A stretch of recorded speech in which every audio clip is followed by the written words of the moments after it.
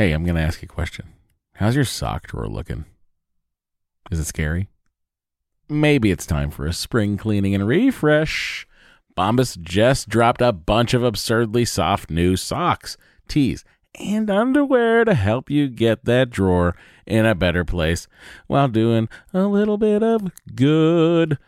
Look, when I open up my sock drawer and I see a clean pair of Bombas sitting on top, not only do my feet sort of jump for joy, but like I can't wait to get them on my feet because I know they're going to be cozy. I know they're going to be the best socks in the house, and I know that they're going to keep me going all day long.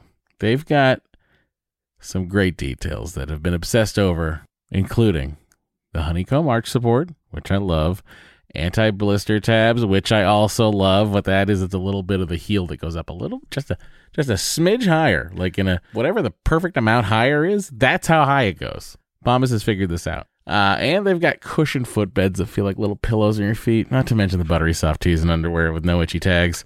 Oh, I hate an itchy tag. And Bombas is like, don't worry about it. We do too.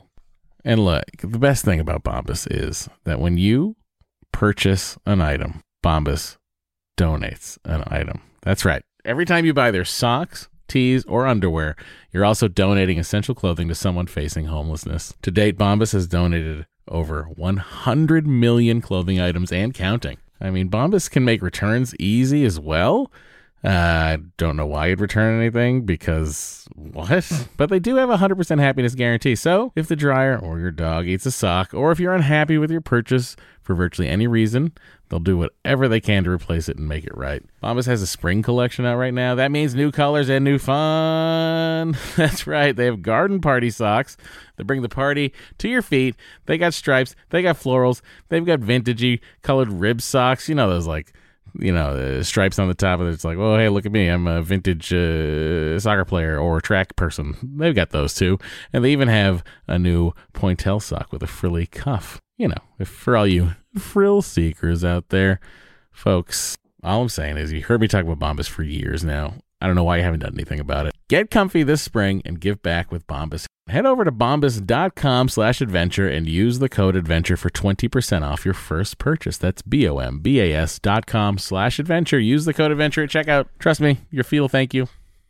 Well, go, baby, go, baby, go, baby, go, baby, go, baby, go, baby, go, baby, go, baby, go, baby, go, baby, baby, won't you come out tonight? Everybody, welcome to Matt and Dory's Excellent Adventure. I am Matt. I am Dory. Welcome back to the podcast. Those of you who are still coming back. If you're coming back, tell a friend.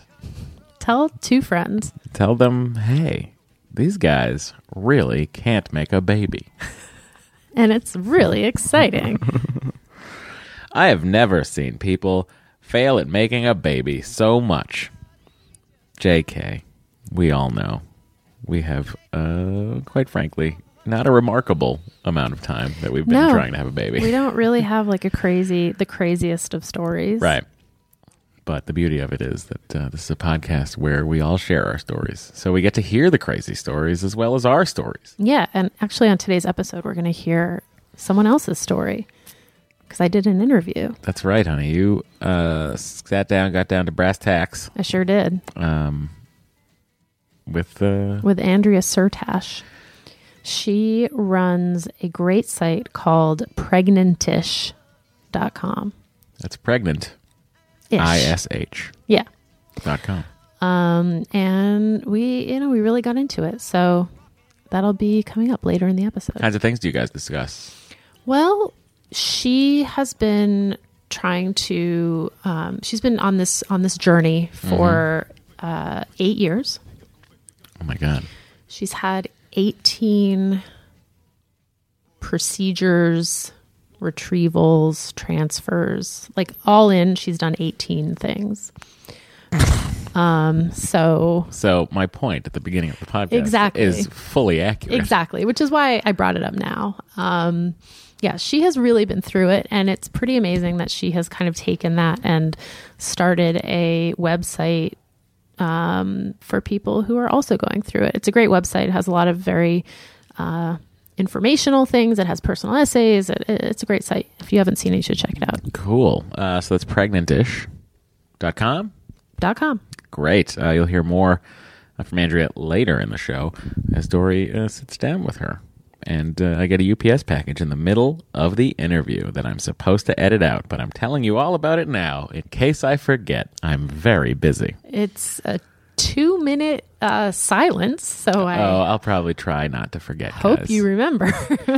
Did I remember? You'll know before I know. Okay, everybody, please leave your Apple Podcast reviews and take a look at our Facebook group. Wonderful community of people who are going through very similar things. Really a support group via the Facebook. It's facebook.com/groups/excellent adventure. And speaking of support, you can support this podcast by going to excellentadventure.com. There's a link to our Patreon page if you're so inclined and you feel like, boy, I don't really hear enough of Matt and Dory during the month. I'd like to hear them 2 more times. You could donate $10 a month, and that'll get you 2 extra bonus episodes. If you would like to donate $5 a month, that will get you 1 extra bonus episode. So that's pretty cool. Yeah. Our Twitter is, of course, @ExcellentPod. And our emails are doryandmatt@gmail.com and mattanddory@gmail.com. And you could also call us. Let's say you're listening in the car. Let's say, oh my God, I have to talk to them about this. Stop the podcast. Assuming your hands-free. Dial us up at 413-461-BABY. You know, you could even put us in your contacts. So then If you so need to. Yeah, Yes. so then you could just say, call Matt and Dory. Please do. That'd be amazing. And we'd love to hear from you. So it's that time, guys. It's the time when we update you on our lengthy, but not nearly as lengthy as Andrea's journey. Yes. And this week we actually have some updates. Can you believe it, everybody? Finally. We went to our doctor. And remember last week when Matt was making a list of the questions we were going to ask her at the appointment? Mm-hmm. We were, I was like, oh, how are we going to remember? We got there and I was like, how are we going to remember what we were going to ask her? And Matt was like, I wrote them down. I was like, oh. Yeah, I don't know what she thought I was doing. I like kind of processed that you were doing that, but like not really. Wasn't I was typing on my iPad. You were. Yeah. You were. So, guys, we asked a lot of questions. You heard us go through what the questions were that we were going to ask. And quite frankly, if you'd like, we could hit each one and we could tell you what her answer was. But first, we should tell you that she went in there with the magic wand and she saw 12 follicles. Yeah. Which might be the most they've ever seen on, like, I mean, this is essentially day 2, quote unquote. Yeah. Even though it's not, because she's like, I ovulated and this is the number of follicles I'll have for the next cycle. You know? That's not the most. I've had on day 2. Isn't it? Not the most? Haven't you had like 16 on one side and like... No. Where am I remembering that from? The first retrieval, they ended up getting 18 eggs at the retrieval. Yeah. But You're telling me more follicles will happen? It's possible. Oh. I'm just saying, I think on day 2, I'm going into the patient portal right now to see if I can figure this out. Legit, real information coming for everybody. Here we go. Lab results, ultrasound. Okay. Follicular ultrasound. I love a follicular ultrasound. Yeah, okay. So the one on Monday was 11. Mm-hmm. I had 6 on the left and 5 on the right. Mm-hmm. And then Because you're a lefty. because I'm a lefty, yeah. Is there a correlation? I don't. Some doctors think so. probably know the answer to that. Okay, so here's a good data point. Yeah. A year ago, Mm-hmm. when we went in, we were going to do a retrieval with Dr. Ringler. Yes. We went in on day 2. This is the worst data point. But it's also a good one because Okay. people often freak out when they have Oh, this is true. when they have an ultrasound and they don't see many follicles when they previously had a bunch. Right. And so this ultrasound, this is from January 6th, 2017. So literally like 1 year ago. Almost to the day.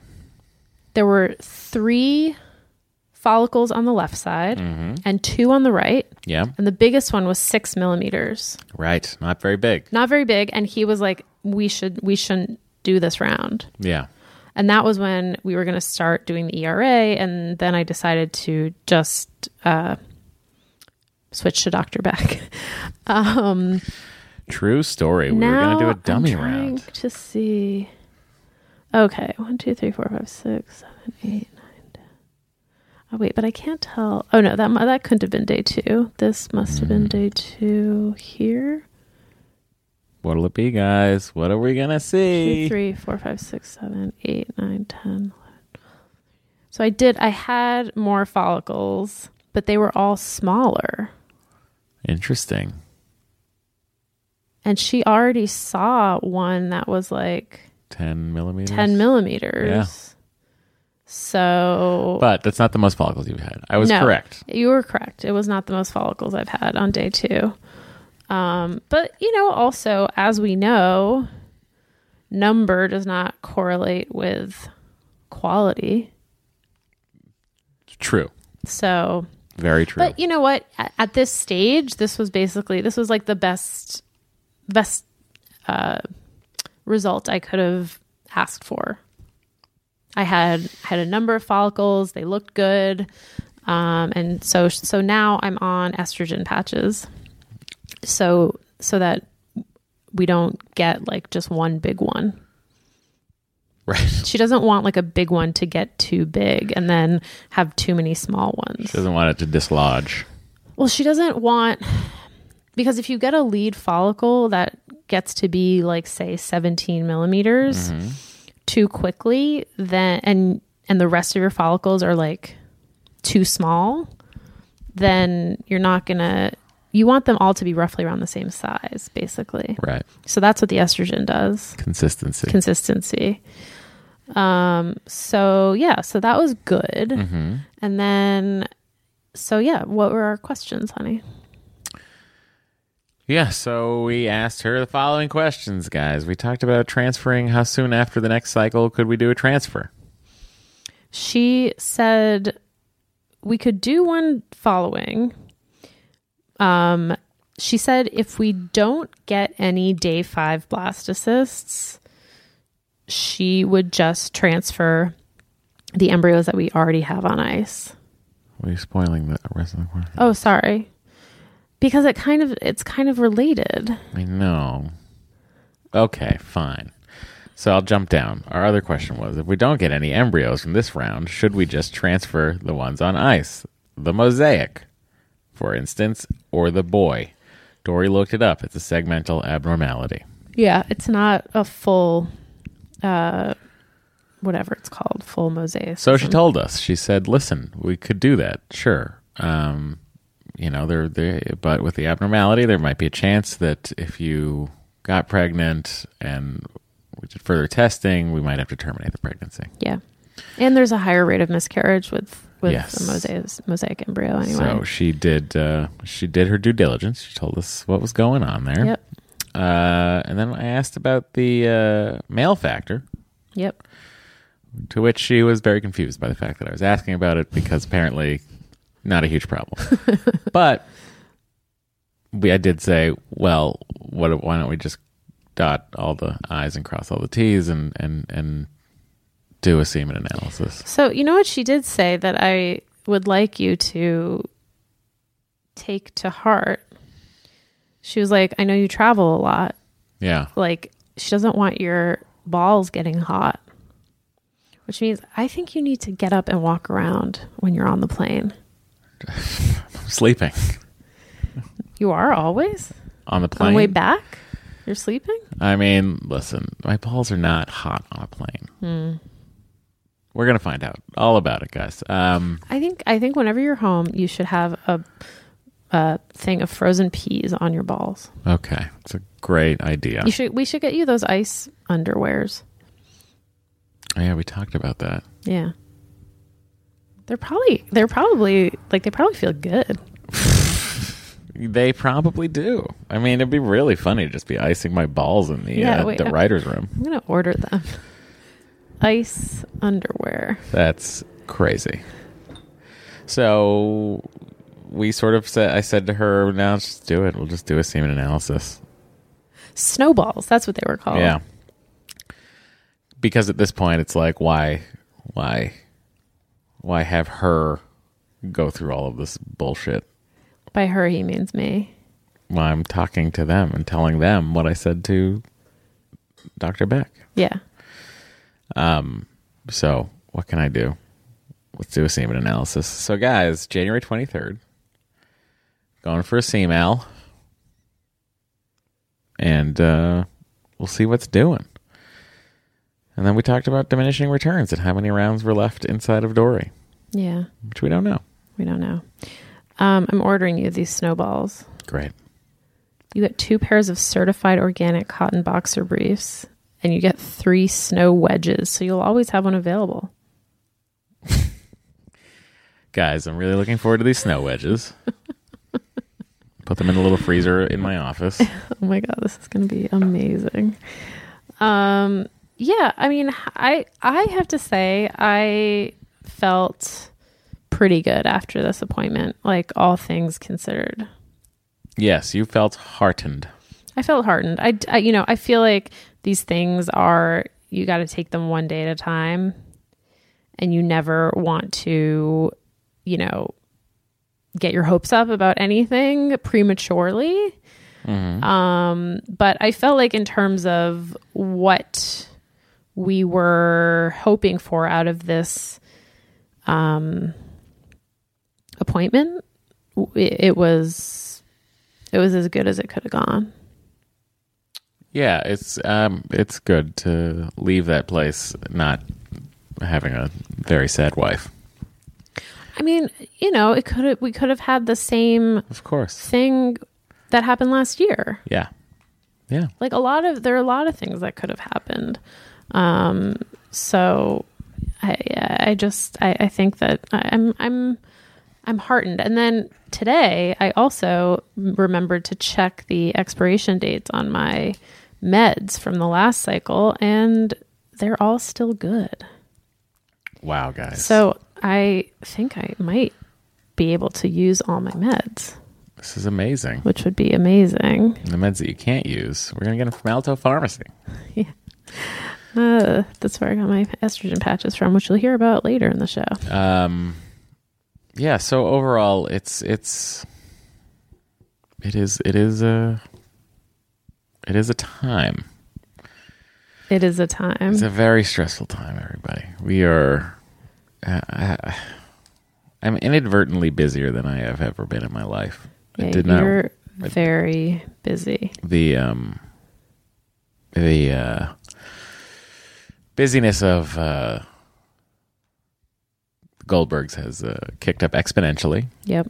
So I never know what time I'm leaving work at night.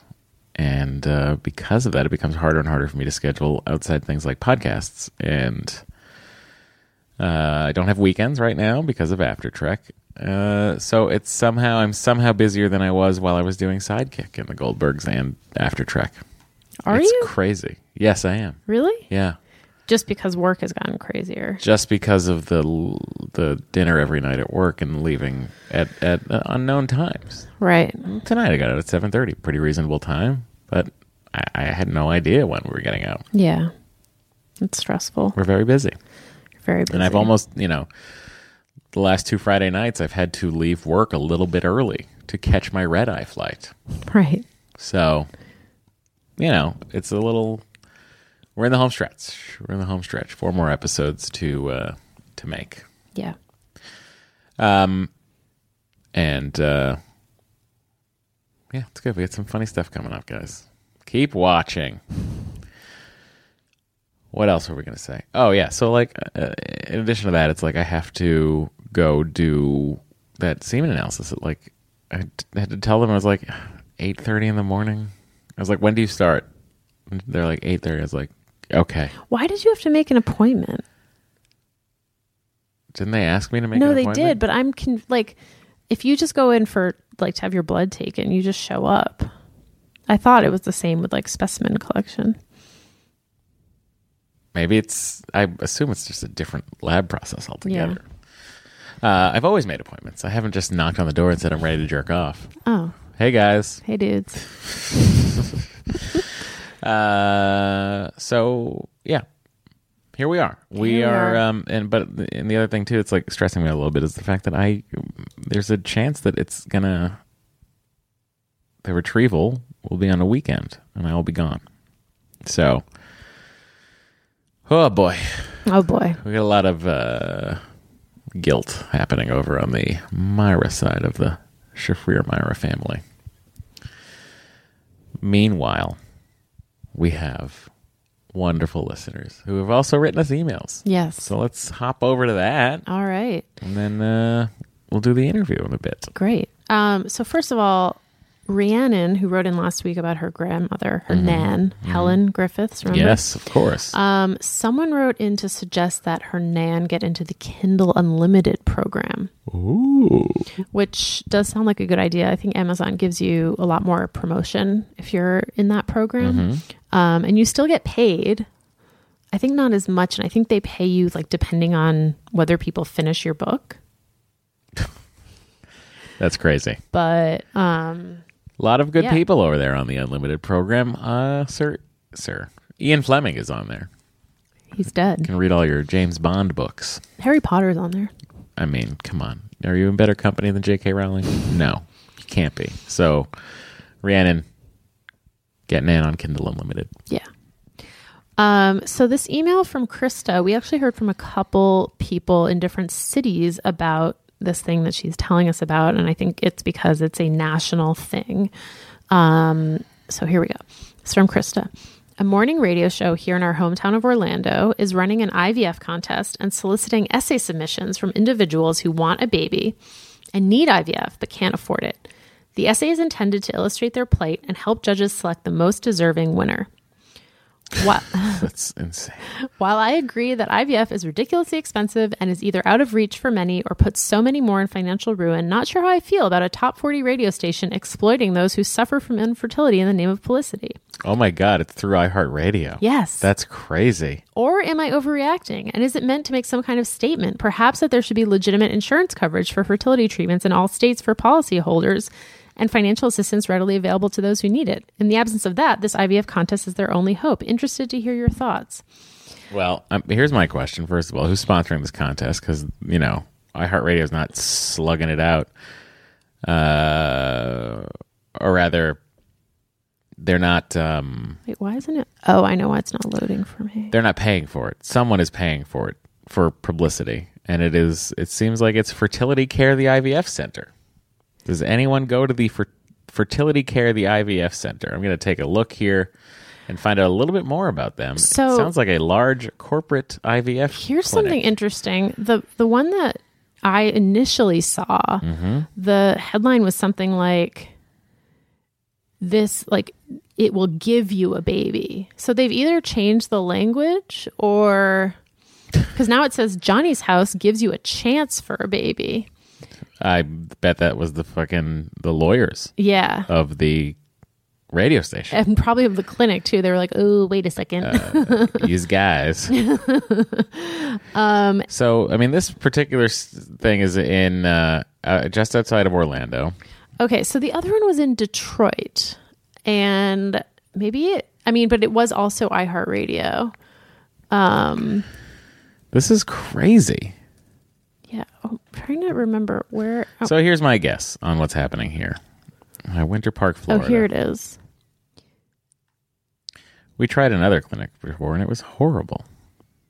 4.4 stars with 12 reviews on Google. Oh, here. No, so this other one, Yeah. It does. It says Mojo gives you a baby. Mojo in the morning gives you a baby. Okay, yeah. Scroll down. Michigan and that is from, Fertility That's from Center. IVF, Michigan Fertility Center.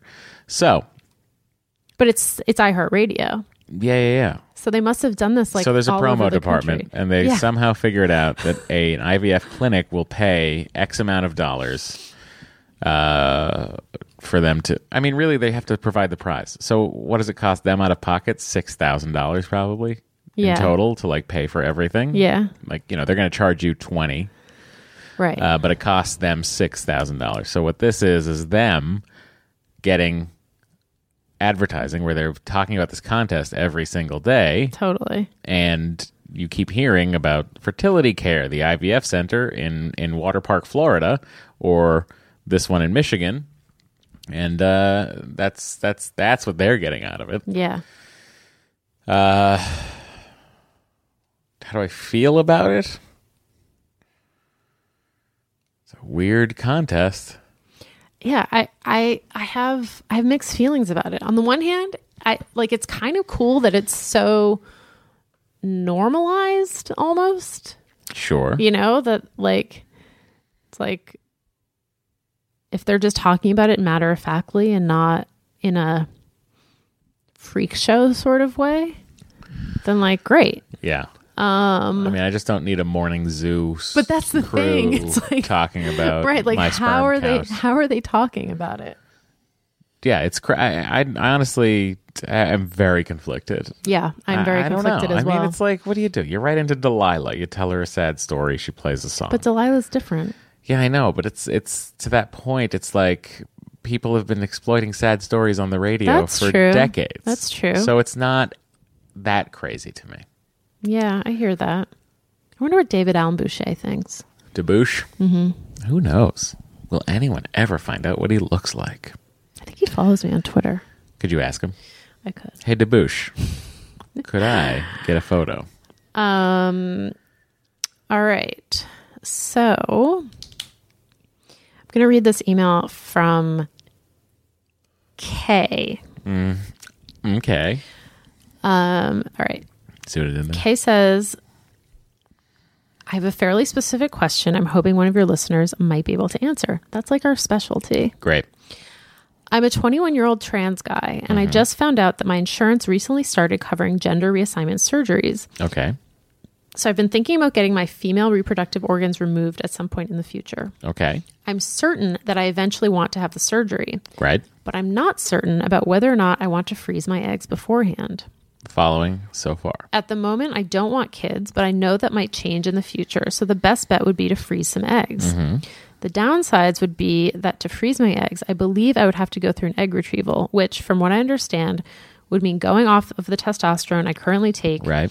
and taking female hormones instead, restarting my menstruation cycle, and all the things that come along with that, which wouldn't be much fun at all. Okay. Additionally, even though the surgery would be covered by my insurance, if I decide to freeze my eggs, the egg retrieval, medications, and storage costs for the eggs would not be covered. Right. However, even with the downsides I just listed, I'm still considering it because I fear that when I'm older, I might regret not freezing my eggs. My internal debate always ends up at the same place, though, because there's one thing I haven't mentioned yet. Technically speaking, I only have 45 chromosomes. Okay. I have what's called a Robertsonian translocation between my 13th and 14th chromosome pairs. This means that one of the chromosomes from pair 13 fused with one of the chromosomes from pair 14, or it might be the other way around. I always forget which way mine is, leaving one pair with one regular chromosome and the other with one regular chromosome and one really long chromosome. As far as I know, mine doesn't affect me in any way. However, from what I understand, translocations between other chromosome pairs can cause certain birth defects. I only know that I have this Robertsonian translocation because my mother was 46 when she became pregnant with me. So her doctors recommended genetic testing when I was still in the womb because of her age. That's when they found out about the Robertsonian translocation, which I apparently inherited from my dad. Okay. If my mom hadn't gotten this genetic testing done on me, I probably never would have known about the Robertsonian translocation. Anyway, my question for you or your listeners is this. Will the fact that I have a Robertsonian translocation affect my ability to produce a healthy embryo in the future? Is there a higher than average chance that I will produce a child who has a birth defect caused by missing/extra/incorrectly located genetic material? Does this change if my future sperm donor, either my partner or an actual sperm donor, also happens to have the same or a similar translocation as I do. Sperm donor will not have that translocation because they will be tested. And finally, does the chance of miscarriage increase because of my Robertsonian translocation? This I do not know. If anyone knows the answers to any of these questions, I would be very grateful. Somehow I feel like knowing the odds a bit better might really help me in making this decision. Additionally, if there happen to be any other transgender listeners out there who have gone through or thought about fertility preservation, I'd love to hear from them about their experiences as well. Thanks so much. Love the podcast. Good luck to both of you in the next cycle. Kay. P.S. It isn't really relevant to my question, but I wanted to tell you how I came to listen to the podcast. I'm a fan of Matt's from Nerdist, so when I heard about Excellent Adventure, I decided to give it a listen. I thought I was just going to be one of those listeners who just like to listen to you talk, but then I realized that if I wanted to have kids in the future, I would likely have to go through an egg retrieval and then eventually find a surrogate when I'm actually ready to have a child, etc. This podcast has really helped give me some frame of reference about the future, and I'm very, very grateful for that. So thank you both so much for being so open about this part of your lives. Well, thank you for writing us, Kay. Great question. I have the beginning of an answer for him. I think if he's going to regret it, he's going to regret it. Yeah, if he's I already think if he's thinking, already thinking he's going to regret got it. the little voice in his head going, "Hey, Yeah. buddy, Yeah. what are you doing? Yeah. Let's get those eggs out." Yeah. So I imagine it's got to really fuck with you though if you've been like taking testosterone and Right. you're going through all of this. If you've decided to do gender reassignment surgery, and I don't know kind of what phase of everything you're in, Kay, but yeah, I imagine that's got to be like a real mind fuck to then like stop it and go back to having your period and like all those other things. But I guess my advice to you, and I would love to hear from a trans person about this, because I have a lot of questions about like how long do you have to go back on these hormones? Exactly. Like How that's what long I'm of wondering. I want to know how much of your life, Kay, is going to be disrupted by this. Are we talking a year, or are we talking 3 months, or like what are we talking here? Because like if I'd imagine to kick the testosterone out of the system, and then or the level of testosterone out of the system, then to go on to be taking estrogen, to then cycle back up, I'd have to think this would take at least 3 cycles. Yeah. I mean, we're probably looking at like 6 months total. Yeah. I don't know, but I mean, that's a question for someone who's done it, or a reproductive endocrinologist who has done stuff, who has worked with trans people before. But my advice was going to be, in terms of that part of your question, if you do decide to do it, I think if you are able to just view it as this finite thing that is in service of a thing that you really want, that will probably be helpful. Yes. But before you go down a road, we need to find out about your chromosome fusing. Yes, which I was going to suggest talking to a genetic counselor. Right. I would also suggest getting tested again, because you got tested 21 years ago, dude. In the womb. In the womb. That shit wasn't great then. Think about how much better it has to be by now. How much more information you could get. How, what if you had a false positive on this chromosomal transmutation? Yeah. So But he did say his dad has it. No. What he said was, I inherited this from my dad.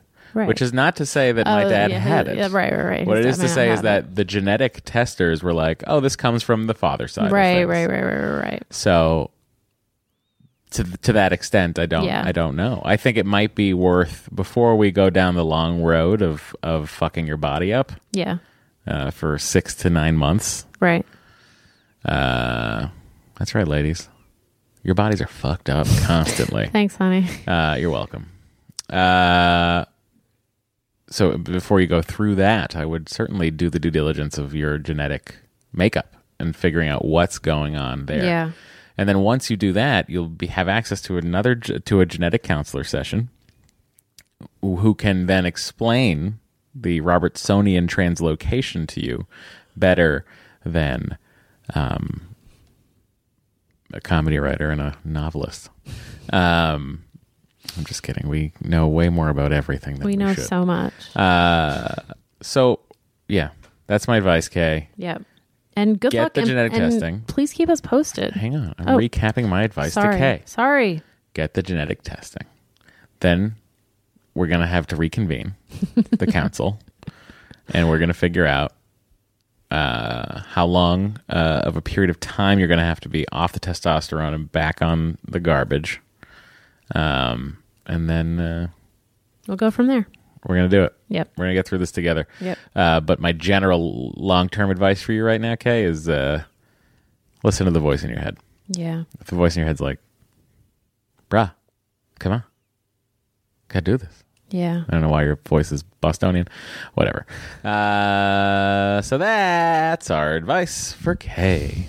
And I'm sure this counts as the sperm signal going off. Or the egg signal. Whatever signal. How much time do we have? We could... here's what we're going to do, everybody. We have an email or so left. But right now we're going to go to a break. We're going to tell you about our favorite people who are sponsoring this episode. But after that, you're going to hear the interview with Andrea, and stay tuned for post-interview with Andrea, where Dory and I will recap a bit and read a couple more emails. What? It's a full-blown show, guys. Yep. So now a word from our sponsor. A lot can happen in 3 years, like a chatbot may be your new best friend. But what won't change? Needing health insurance. United Healthcare Tri-Term Medical Plans, underwritten by Golden Rule Insurance Company, offer flexible, budget-friendly coverage that lasts nearly 3 years in some states. Learn more at uh1.com. Hey, I'm going to ask you a question. How's your sock drawer looking? Is it scary? Maybe it's time for a spring cleaning and refresh. Bombas just dropped a bunch of absurdly soft new socks, tees, and underwear to help you get that drawer in a better place while doing a little bit of good. Look, when I open up my sock drawer and I see a clean pair of Bombas sitting on top, not only do my feet sort of jump for joy, but I can't wait to get them on my feet because I know they're going to be cozy. I know they're going to be the best socks in the house. And I know that they're going to keep me going all day long. They've got some great details that have been obsessed over, including the honeycomb arch support, which I love, anti-blister tabs, which I also love. What that is, it's a little bit of the heel that goes up a little, just a smidge higher, like in a whatever the perfect amount higher is. That's how high it goes. Bombas has figured this out. And they've got cushioned footbeds that feel like little pillows on your feet, not to mention the buttery soft tees and underwear with no itchy tags.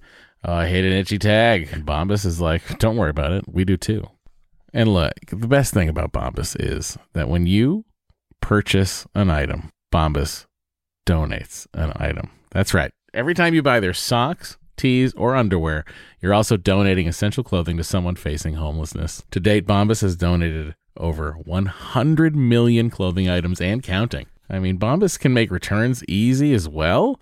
I don't know why you'd return anything because what? But they do have a 100% happiness guarantee. So if the dryer or your dog eats a sock, or if you're unhappy with your purchase for virtually any reason, they'll do whatever they can to replace it and make it right. Bombas has a spring collection out right now. That means new colors and new fun. That's right. They have garden party socks that bring the party to your feet.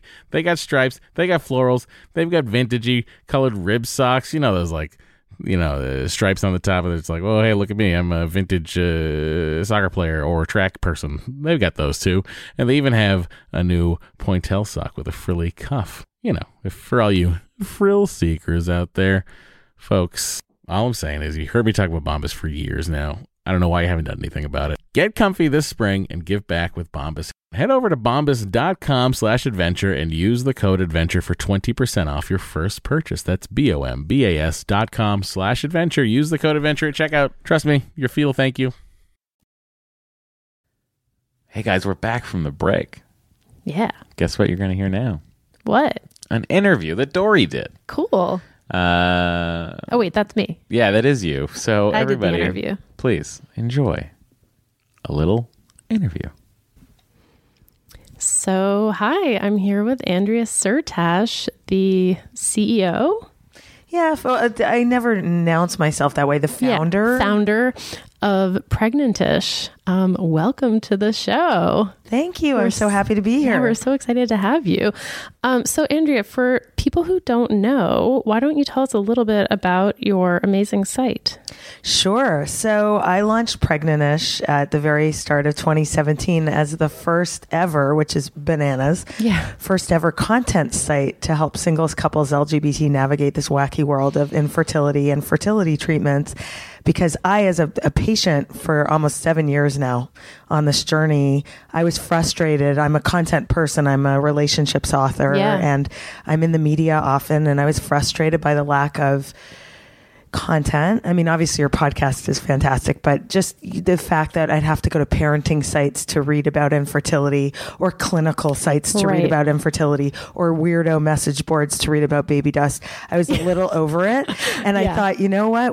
There are too many of us. We need our own dedicated destination. And that's how Pregnantish was born. So you have been on your own infertility journey for a while. And that was what kind of led to Pregnantish. So before we talk a little bit more about the site, I'd love to just hear you talk about your experiences and what you've been through. Sure. So I think it really starts, my fertility story literally starts with the beginning of, when I menstruated, and I remember just being in the hospital with painful cramps, and I had endometriosis, and they talked to me then about fertility, but it went in one ear and out the other because, How old were you? I was 14. Okay. Yeah. So it was the last thing on my mind. Yeah. But, when I started having other fertility issues with my husband and I started trying, my mother reminded me, she said, you've always had this issue. That's why we put you on the pill when you were 14, because you always had this issue. Yeah. So fast forward, I married, got a great guy, and we started kind of casually trying. And then I've discovered, probably a year or two into it, that I had a massive fibroid tumor covering my tubes and ovaries. I had open stomach surgery. Oh my God. That led to other issues. Yeah. So it's just been a very long journey. And anyone who's gone through it realize you learn things in time. It's not always immediate as you uncover things. I call myself an ovary achiever because I've done so many treatments I've lost count. Yeah. And now we're working with a fabulous gestational carrier with our own embryo, and I hope it works, but we'll see. So you have one embryo. We have a couple healthy ones. Okay. That, we never genetically tested them until recently. And after about, I think 18 treatments or so, I went to 8 doctors. I mean, I really know this world. And that's why I was so frustrated by the lack of, resources, support, and content. Finally, a doctor said to me, you know what, don't put anything back in you. Let's test them. Because after so many years, probably something would have. Yeah. I've lost pregnancies. So, I don't know. It hasn't been. But anyway, your listeners get this. It's just never a linear. And that's the ish of Pregnantish. It's never linear. Yes. I mean, we talk about this all the time on the podcast. It's like the goalposts are constantly shifting. Constantly. Like when you think you've finally gotten through this one obstacle, it's like, oh, here's this other thing that you didn't even know existed. Yes. That you now have to deal with. That's right. And sometimes it's a good twist in the ish. Right. And sometimes it's a terrible one. Yeah. There are many times where I cried my eyes out at a bad cycle, and then it turned around and it was fabulous. And how many of us have had the opposite experience where we were so hopeful? I remember they a few years ago, took out 15 eggs, and I was like, we're done. Totally. And then I had 2 embryos from it. Yep. And so you just never know. Yeah. I see this sometimes on our Facebook page, and I almost want to tell people, like, don't post how many eggs you got. Yes. Because obviously it's not cursing you. Like, I don't believe in that, but like, the numbers go down so much. And I find that especially sometimes for women who it's their first round and they're like, I got 25 eggs. Like I should be great. And then, they keep checking in, and on day 5, they're like, I got 1 embryo. Like, what is wrong with me? And I don't know. I feel like the expectations are out of whack. I feel like the doctors aren't always totally forthcoming, maybe because they hope that everyone's situation will be like the best case scenario. So they are not realistic. Right. Or the opposite, where the doctors will tell you it's hopeless. And then that's the thing. You start to learn nobody knows. Yeah. Like totally. even when you're in the room with the biggest expert, at the end of the day, a lot is left to whatever you believe in, science, nature, all of it, the universe, God. It is beyond our control, and that's what makes it so vulnerable. Because how many of us have had that moment? This is the one. This is the cycle. I'm relaxed this time. I'm in the right zone. I remember I write love for a living. I'm an author. And we had one of our treatments fell on Valentine's Day, and I said to my husband, "This is why." Right. And the doctor said at the time it was a fresh transfer. He said, "Oh, this is a beautiful embryo," and I said, "That's why it hasn't worked for so long. I needed to have a Valentine's Day transfer." Well, yeah, we've all done that. Right. So you've gone to 8 doctors. How many years are we talking about here? Well, the timeline's really fuzzy for me because my surgery was now 5.5 years ago. Okay. I went to my first fertility doctor probably 6 years ago. I mean, but through these, I've gone in Canada and in New York where I live. Yeah. My sister had IVF. I have a great niece. So one of the embryos we're using was created in Toronto with my Dr. Bentov, who I love. Was my sister's doctor. So this is what happens too. You hear a good story, you want to go to that doctor. But there have been so many reasons I've changed. Not always because, listen, nobody wants to hop around endlessly. No. It's exhausting. And you have to start from scratch. And you don't want to schlep millions of papers. Totally.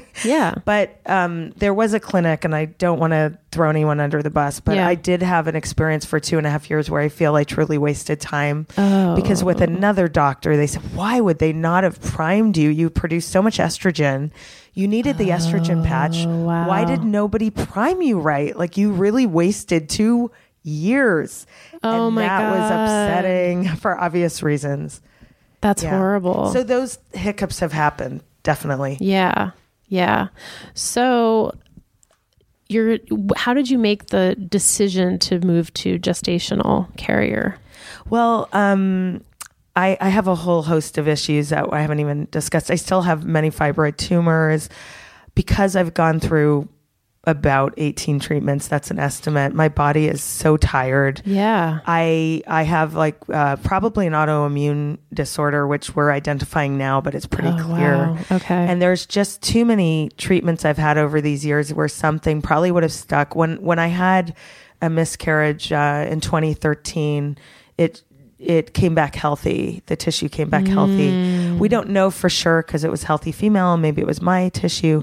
But one of my doctors said, no, I think it was healthy and your body is rejecting. So just when you have literally you don't want to put all your eggs in one basket. Yeah. When you have so few, I felt like I'm really ready to, with the shot we have, to really hope that it sticks in someone else's healthy body. Yeah.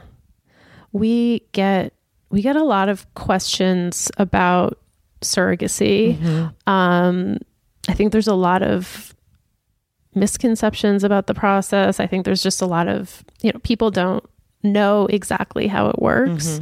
Someone the other day who is not going through IVF, who I'm friendly with, and we follow each other on Twitter, she was tweeting about something else, and she said something about, don't people know they can just use surrogates? And I feel like the attitude. Just use a surrogate, as though you just go down to Walmart. the surrogate store and choose one. Well, it's funny, Dory, you say that, because the post I shared on Facebook the other day, which got so much engagement, I said, can we tell people to stop using the word should and the word just when it comes to our infertility? So don't say, why don't you just adopt? Why don't you just have a surrogate? Why don't you just have a kid on your own? You should relax. You should think positively. You should be happy with one child that you have already. Whatever these shoulds and these justs are so painful for people to hear. And I'm trying to start this movement to get rid of those words, and probably advice in general. We pinned on our Twitter, we pinned a poster that said the best thing to say to someone going through infertility is ... to listen. Yeah, I love that. Because it's so often, I mean, it's hard, right? Like, we talk about this all the time. People have good intentions. It's just, they don't know. And when you're on the other side of it, when you're on the IVF infertility side of it, it's like you are literally the 33rd person to say these exact things to me. Like, do you think I have not thought of this? Do you, like, it's just like... Always like, you should just adopt. Oh, wait a minute. 7 years in, never occurred to me. Right. Surrogacy, I can say, like, the cost is so incredibly high. We're doing it in Canada, where we're originally from, where there's altruistic surrogacy. Oh, wow. It's still very expensive, but a third of the cost in some cases. Okay. But in general, just when we put in our profile in April, and it's now December, and we're still in process legally. So none of these things are easy steps, financially, emotionally, physically, in your relationship. And it undermines people's experience to minimize it that way, for sure. Yeah.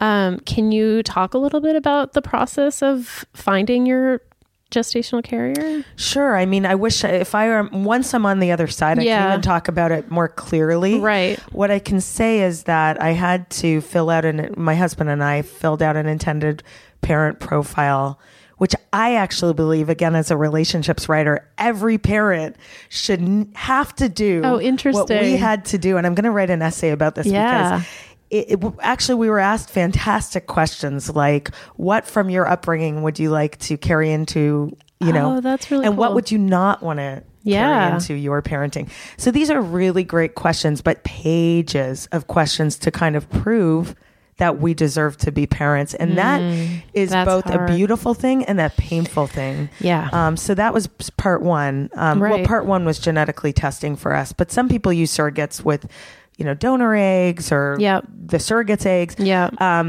And that's the difference I've heard between gestational carrier and a surrogate. Although carriers are surrogates, gestational carrier is actually carrying the DNA of your embryo. Okay. And we'll see, we may have to move on from that. But right now, that's where we're at. Okay. Yeah. And then you go through a whole slew of things, medical testing, counseling, legal, everything under the sun. We haven't even gotten to transfer yet, and we submitted our application in April. Oh my gosh. So, and this is through an agency in Canada? Yes, through a great agency. We basically, we're trying to stay open. Yeah. We matched with someone else in June who fell through, and we've all had those hiccups in the process where any setback just is devastating. Yeah. But the one we've matched with now so far, I really like her. My husband's saying, stop falling, you're falling in love too fast. Yeah. I'm like, oh my gosh, I want to buy her this and I want to do that. And I'm courting her and because I'm so eternally grateful. Right. But we'll see. We're literally taking baby steps. And it's interesting running Pregnant-ish at the same time as I'm pregnant-ish. And you're in a similar situation. Yep. Things are unfolding as I'm holding the hand of so many of our readers and viewers, which I'm thrilled to do. Right? Yeah. It's just at times it's a really unique experience for me because I'm in it with everybody in real time. Right? Yes. Yeah, that's a really good segue.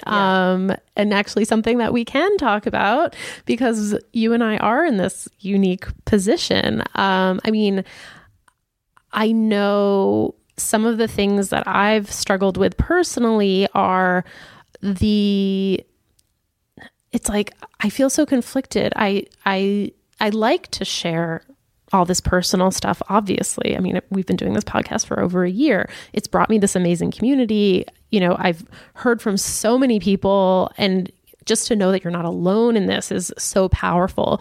But it's also like, you know, people know when I've done a transfer. They know when I'm in my 2-week wait. They want that news. And I get that. Like, you know, they don't know me IRL. Like, it's not like I'm a character, but it is sort of like, I know, you know, it's weird. Yes. So I don't know. Have you felt that too? Oh yeah, absolutely. The way we launched Pregnant-ish, actually I was in beta. It was a soft launch, but we accidentally launched at the end of January because I did a single Facebook post where I came out of the closet.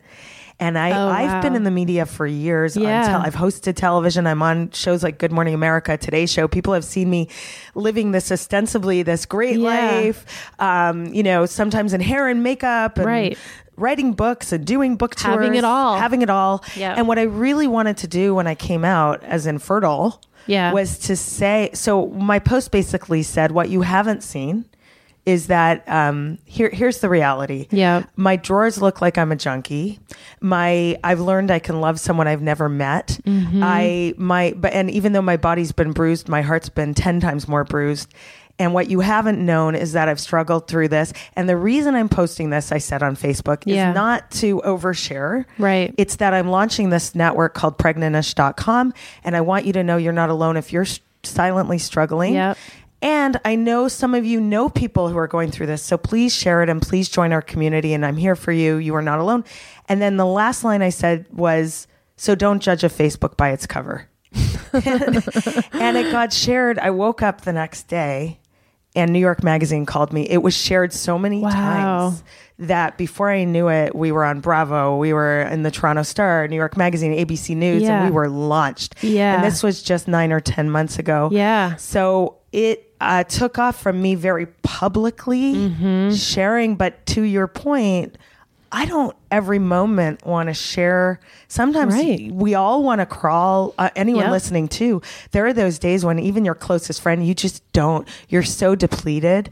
You don't even want to talk about it with your partner, let alone you know, an audience. Totally. So that's a boundary that I've had to play with. I'm sure you've had to play with. Yeah. And I think this is such a thoughtful audience. I would say that this is one of the best audiences I've ever. I mean, look, my readers who read my love books are excellent, but this is the audience on the infertility journey is a really special group of thoughtful people and sensitive people. And they get it. They get it when I say, hey, peace out. I need to hide. Totally. Totally. Yeah. What has surprised you the most about Pregnant-ish? Yeah. This whole experience. It surprised me and it hasn't, how fast it's grown. Yeah. I mean, it is like, there's so much demand that I'm doing my 7th live event. Dory, you're moderating it, which I'm thrilled about on Sunday in Hollywood. Like we are, by the time this airs, it will be over. By the time it airs, it will be over. But we're doing events across the country and a video series and all this stuff. And what surprised me is how rapidly things are happening. But in a way, it's not surprising because as a community, we're all so underserved. And that's why you have a loyal audience too. Yeah. Because we're hungry for support and content. Well, I think we're all hungry to feel normal. Yes. You know, we're all just like, hey, you know, we see all these women around us who we're friends with having babies, enjoying motherhood, and it's not happening for us. And that can make you feel really abnormal. And so just to know that there's all these people out there who feeling the exact same way you do is like very powerful. Yeah, it's very cathartic for me too, to just... And I tell my husband that I'm uplifted when I meet all these people because we're like in this secret, it shouldn't be a secret, but we're in this club together. Yeah. I think that the challenge sometimes is my husband, who isn't as outgoing, doesn't want to be, he's a teacher, doesn't want to be stopped every 5 minutes at school. How's it going with your, Yeah. So I was going to ask about your partner. Yeah. How has this been for him? It's hard. Overall. I mean, he's a teacher. So his kids are, I mean, he was at the White House last year, honored as like a teacher in America who's excellent. He's this incredible. Is he a high school teacher? Yeah. Okay. He teaches grade 7, 8 math science, and he's hilarious. And his room's like a comedy club for math. And it's like, I don't know what that means, but whatever that means to you. Totally. So oh, what was that? Is someone here? That's our doorbell. We're going to ignore that. Okay. That's fun. So basically he is wonderful. He used to do improv at Upright Citizens Brigade. He's done the Second City. I mean, he's really funny. And I think people expect him to have this personality when it comes to talking about his infertility. And like, no, he's not. And because I give relationship advice for a living, I often talk about the dynamic between partners because you may not be on the same page with how much you want to share, when you want to share it. That's okay. And you have to negotiate those things and communicate and not expect that you'll be always exactly on the same page with the sharing. Yeah. Has his attitude about it changed at all, or? He's super supportive of me and Pregnant-ish. But I was, do you want to? Yeah. Sorry. It's okay. He's very supportive. What I appreciate about him as a partner is he's also very communicative. Yeah. So he, if something makes him uncomfortable, he tells me. Right. And that's helpful. But, we check in with each other. And I think our way of doing this is that he supports me however I want to show up, but he won't always be there. I was interviewed yesterday. I was in the New York Post, and they wanted to talk about, they want a quote from Michael, and it's, he's not always going to want to be out there, and that's okay. I totally respect that. Yeah. That's great that you are you're kind of acknowledging his limits. And I mean, the other thing that I try to convey to couples, and obviously not just heterosexual couples, just anyone on the journey, whether you're single and dating, you're gay and married, or you're straight and married, we have to communicate our needs calmly as much as possible, but also, it's okay. You're going to have moments where you're not thinking clearly because the stakes are so high. Yes. And I always say, don't make important decisions after a bad transfer, for instance, or after a huge hiccup, because this is when people tend to go into overdrive with whoever's on the journey with them. And they say, okay, one of them will say, I'm done. And then it creates this crisis. And my relationship advice has always been, don't have an important discussion when you're hungry or tired. Yeah. And now I'm going to add after a bad result. Totally. Totally. Just let it breathe before you make big decisions. Yeah. That's really good advice. So in terms of Pregnant-ish, you've been doing these live events that sound really amazing. And I'm really excited to be part of the one on Sunday.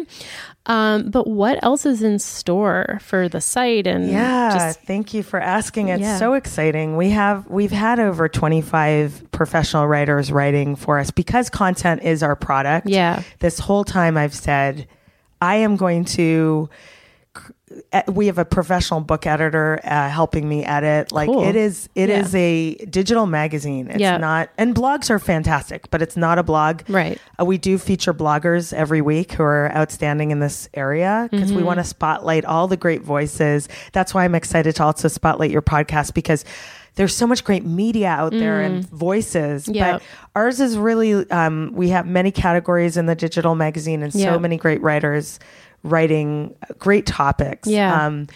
Everything quirky from how do you pick your porn at the clinic? Right. Who curates that? Yeah, totally. To deeper things. We just had a great essay on Pregnant-ish. I asked my sister to be my egg donor, and it was so vulnerable for the writer.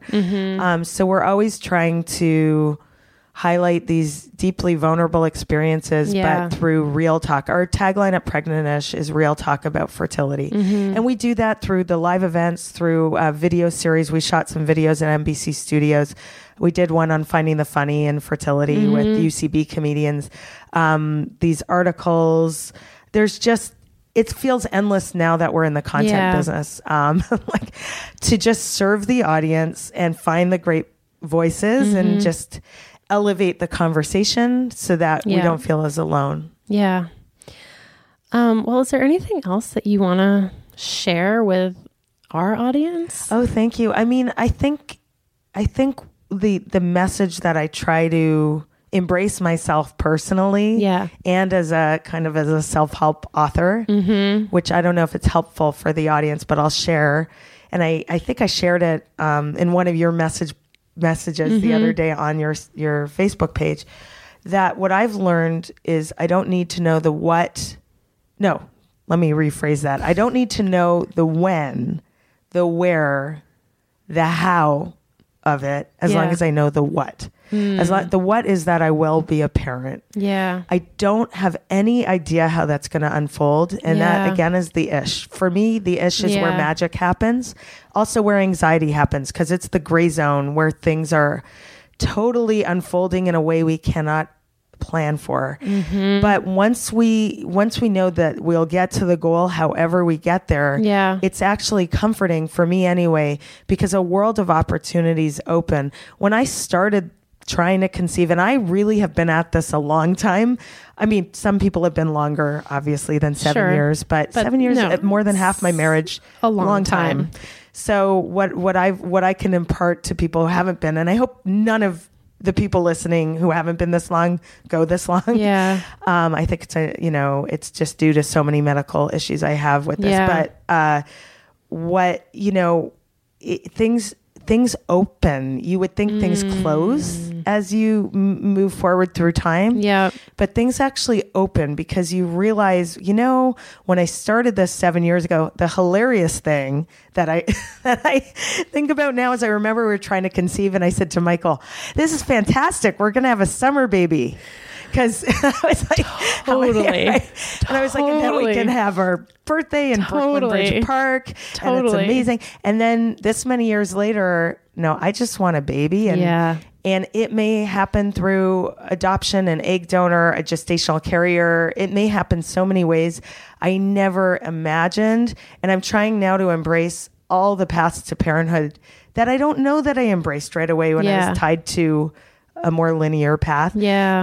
And I hope that I don't have many more years because I'm kind of, I am ready. Yeah. I in our IP intended profile, a parent profile, I remember saying, hey, I'm Andrea. I write about love for a living. My husband's a teacher. I think we make good candidates.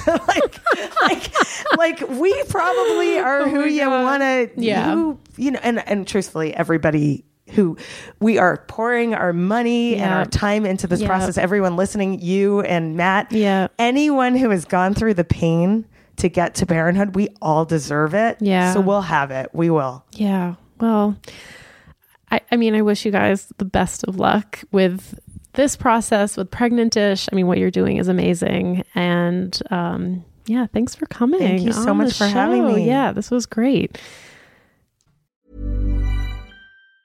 Even on a budget, quality is non-negotiable. That's why Quince is the place to score high-end essentials at 50 to 80% less than similar brands. Get your hands on buttery soft cashmere sweaters from just $60, Italian leather jackets, and so much more.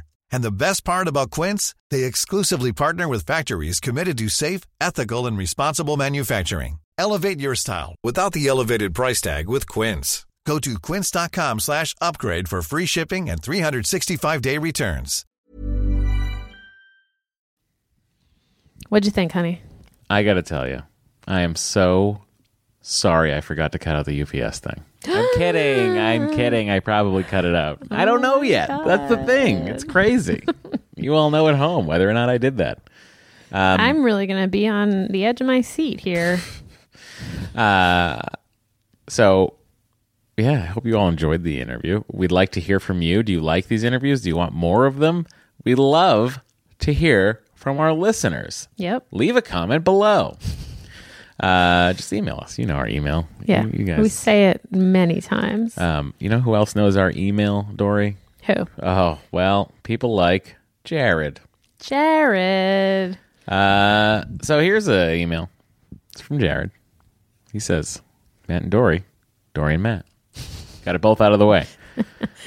Just received the exciting news that I have been accepted at Boston University for a master's program. Oh my God. So stoked. Congrats, Jared. I've only visited once, but it was such an incredible town, and obviously I know you both have a love for it as well.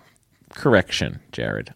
I have a love for it. I have a like for it. My wife, not a huge fan. No, that's not true. I have a like for it. Uh-huh. What? My wife and I are relatively newly married is exactly what he wrote, but I said new married. You sure did. Going on 6 months right now. Congratulations. So this will be the first real big life step taken together. She will have to be working full time while I'm sinking us into six-figure debt by the time I graduate. What a wonderful oh boy. way the education system works. Few questions for you.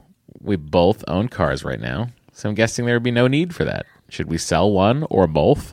I would sell one. Yeah, correct. I would sell one as well. It also depends on where you're going to live. Here's my guess right now. He gets to that later. Oh, sorry. How do you not let financial burdens keep you down, resentful, or just praying between you two in general? They do get us down. They do. Best areas to live. I was recommended by the school to check out Brookline, Back Bay, Alston.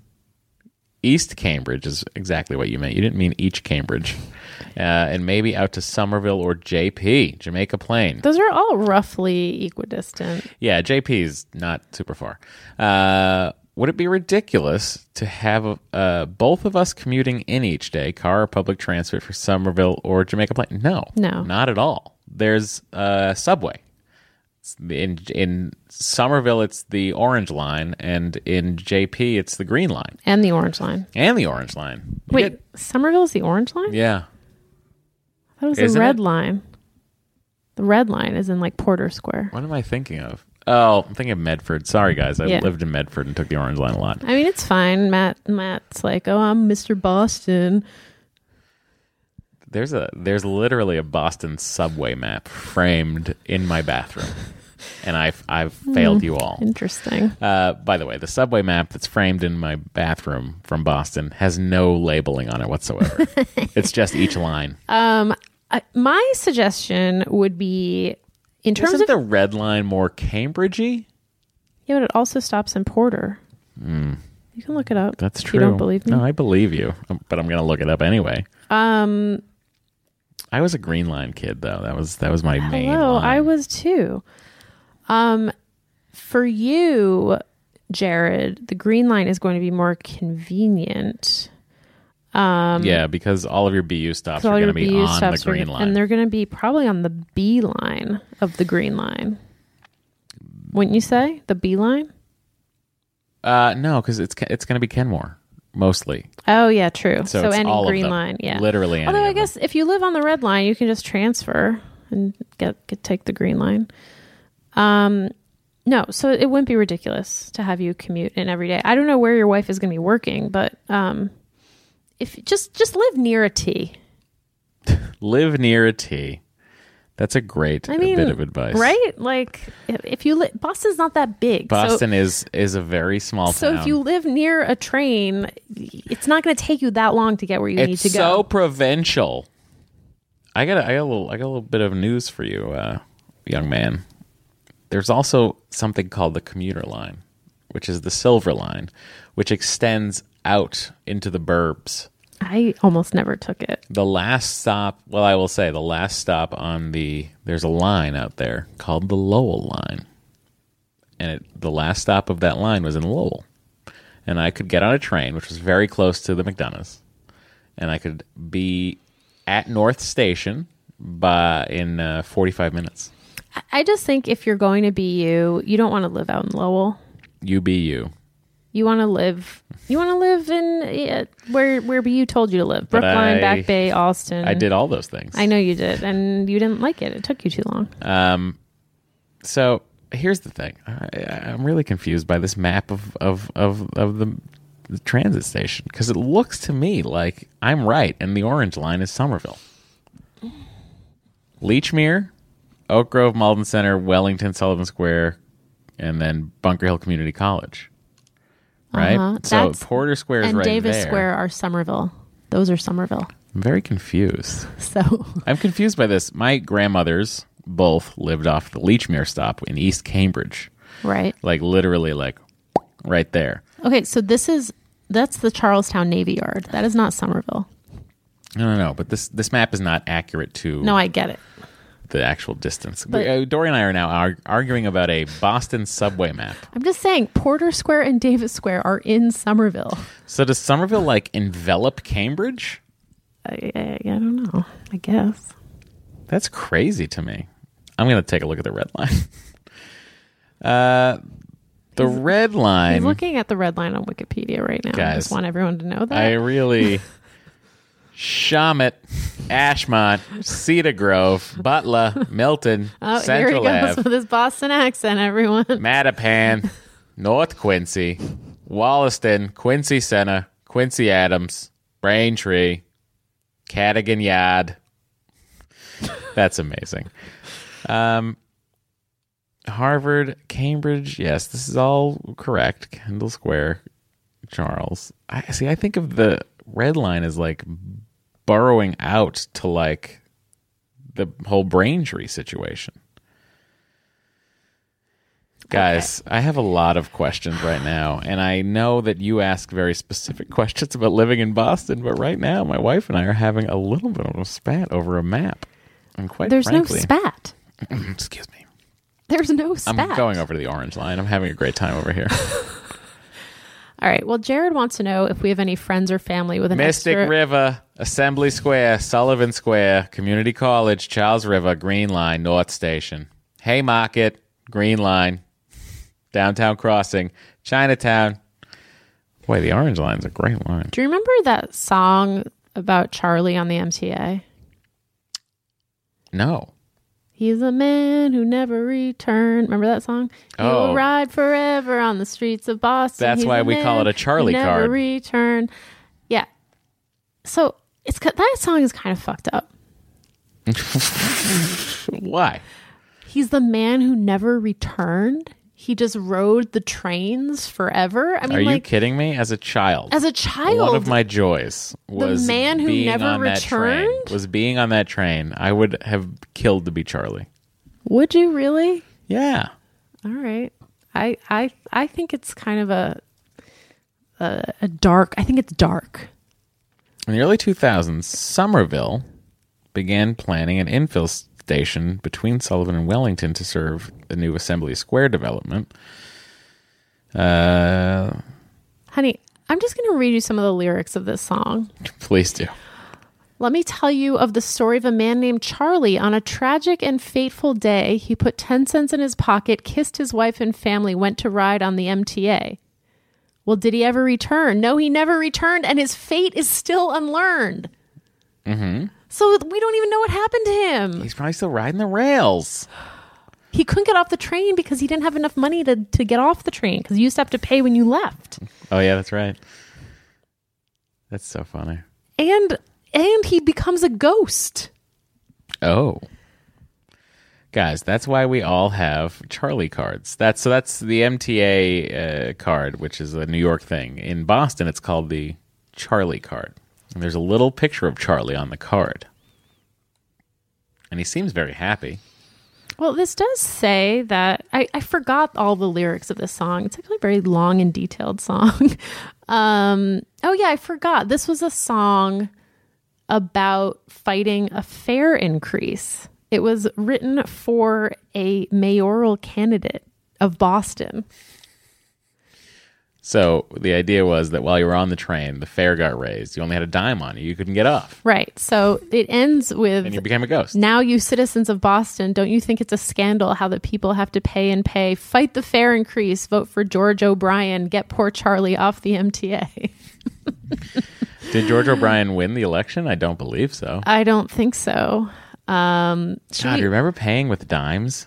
I do. I do too. Yeah, I do. Holy crap. Yeah. Okay. Should we play this song for everyone? No. Are you sure? Yes. If you want to see the song, it'll be in the show notes. The link to the song. All right, fine. Suit yourself. Okay, so... Oh, wait, so we're not done with Jared's email. I know. Here's the deal. Okay, we're going to answer each question right now. Both own cars, sell one. Done. You don't both need a car. How do you not let financial burdens keep you down? We already answered all the questions. I need to really thoroughly answer each question. All right. He's a fellow Bostonian now. How do you do that? You don't. Financial burdens are a pain in the ass. They're rough. And you're just doing it. Here's the deal. You're each going to sink each other into financial debt. That's marriage, okay? You're each going to fucking cost each other money. He's not and wrong. That's the magic of marriage. He's not wrong. You're both going to spend money and cost money. Yep. And together, you have to know that you're each doing it for each other's happiness. So that's what you need to know. And if you know that, then you'll be okay with it. Now, here's the deal. Brookline's going to be very expensive. The Back Bay is going to be very expensive. Alston's a college town full of undergraduate students. East Cambridge has a lot of condominiums that have been built up around Leechmere, around the mall, around the Galleria. So that might be an option for you. I don't know how much you want to spend on housing, but I have news that you might not like to hear. Boston, Cambridge, Brookline, Somerville, and Jamaica Plain are insane. They're very expensive places to live. You're going to end up in Somerville. Would it be ridiculous to have both of us commuting in each day from Somerville to Jamaica Plain? No. Very easy. You hop on the T. It's called the T. Do we have any family or friends with an extra bedroom or back house for rent? How's your parents' condo? I think they Is it rented currently? Yeah, they have a tenant. They have a tenant who's been there for, I think, like 2 years now, who they're very happy with. Who's also a graduate student, correct? No. There was one that was a graduate student. No, there was someone who was going to live there who was a graduate student, and then I think she backed out. But no, they've had the same tenant in that apartment for, I think, a couple of years. But if anything changes, Jared, we will let you know. Sure, and that's they live in Jamaica Plain. They live in Jamaica Plain. Very close to the Green Line and the Orange Line. But not really walking distance. I disagree. Really? You can leave your parents' place and end up at the Brookline Village station in like 15 minutes. Oh. I mean, it's not as like conveniently close as like if you lived near North Station or in the Back Bay. Right. And you could walk to like 3 different stations. Sure. But, you know, as a relatively, I mean, think about it. 15 minutes and you're on a train. Yeah, it is beautiful. I love public transit. I hate Los Angeles' public transit system. Not great. We should move closer to a train. We wouldn't be able to take it anywhere. I know. We actually don't live far from a train. Right. Where are we going to take it, though? I know. A lot of times you have to like head downtown before you can get out anywhere. It's crazy. It's insane. Okay, so Jared, we've answered your questions. We've done it so hard. Matt, do you enjoy Seinfeld? I enjoyed it thoroughly when it was on. It is not a program I've rewatched very, very often. Mm-hmm. But by thoroughly, I mean like one of the things that got me into doing comedy was Jerry Seinfeld's sign language book, which I purchased in 6th grade, which is sitting on that bookshelf. See how tattered that copy of sign language is, honey? It's right next to Chuck Klosterman's book. Oh, it's wow. The first book. It's the most tattered book on the shelf. Yeah, that book sort of drove me into comedy harder than any other book I ever read. So, wow. As far as do I like Seinfeld, the answer would be yes. That's why you like Jews. Yeah, that's part of it, I guess. Yeah. Yeah. So, thank you all for listening to the podcast. Thank you. You've been lovely. We've Very had a great lovely. time talking to We you. sure have. And thank you to Andrea for doing the interview with us. Very much appreciated. Everyone go to her site, pregnantish.com. And tell a friend. Tell a friend. If you're a fertility magnate and you're giving away fertility on radio stations, email us. We'd like to hear from you. Yeah. Okay, show's over. Have a good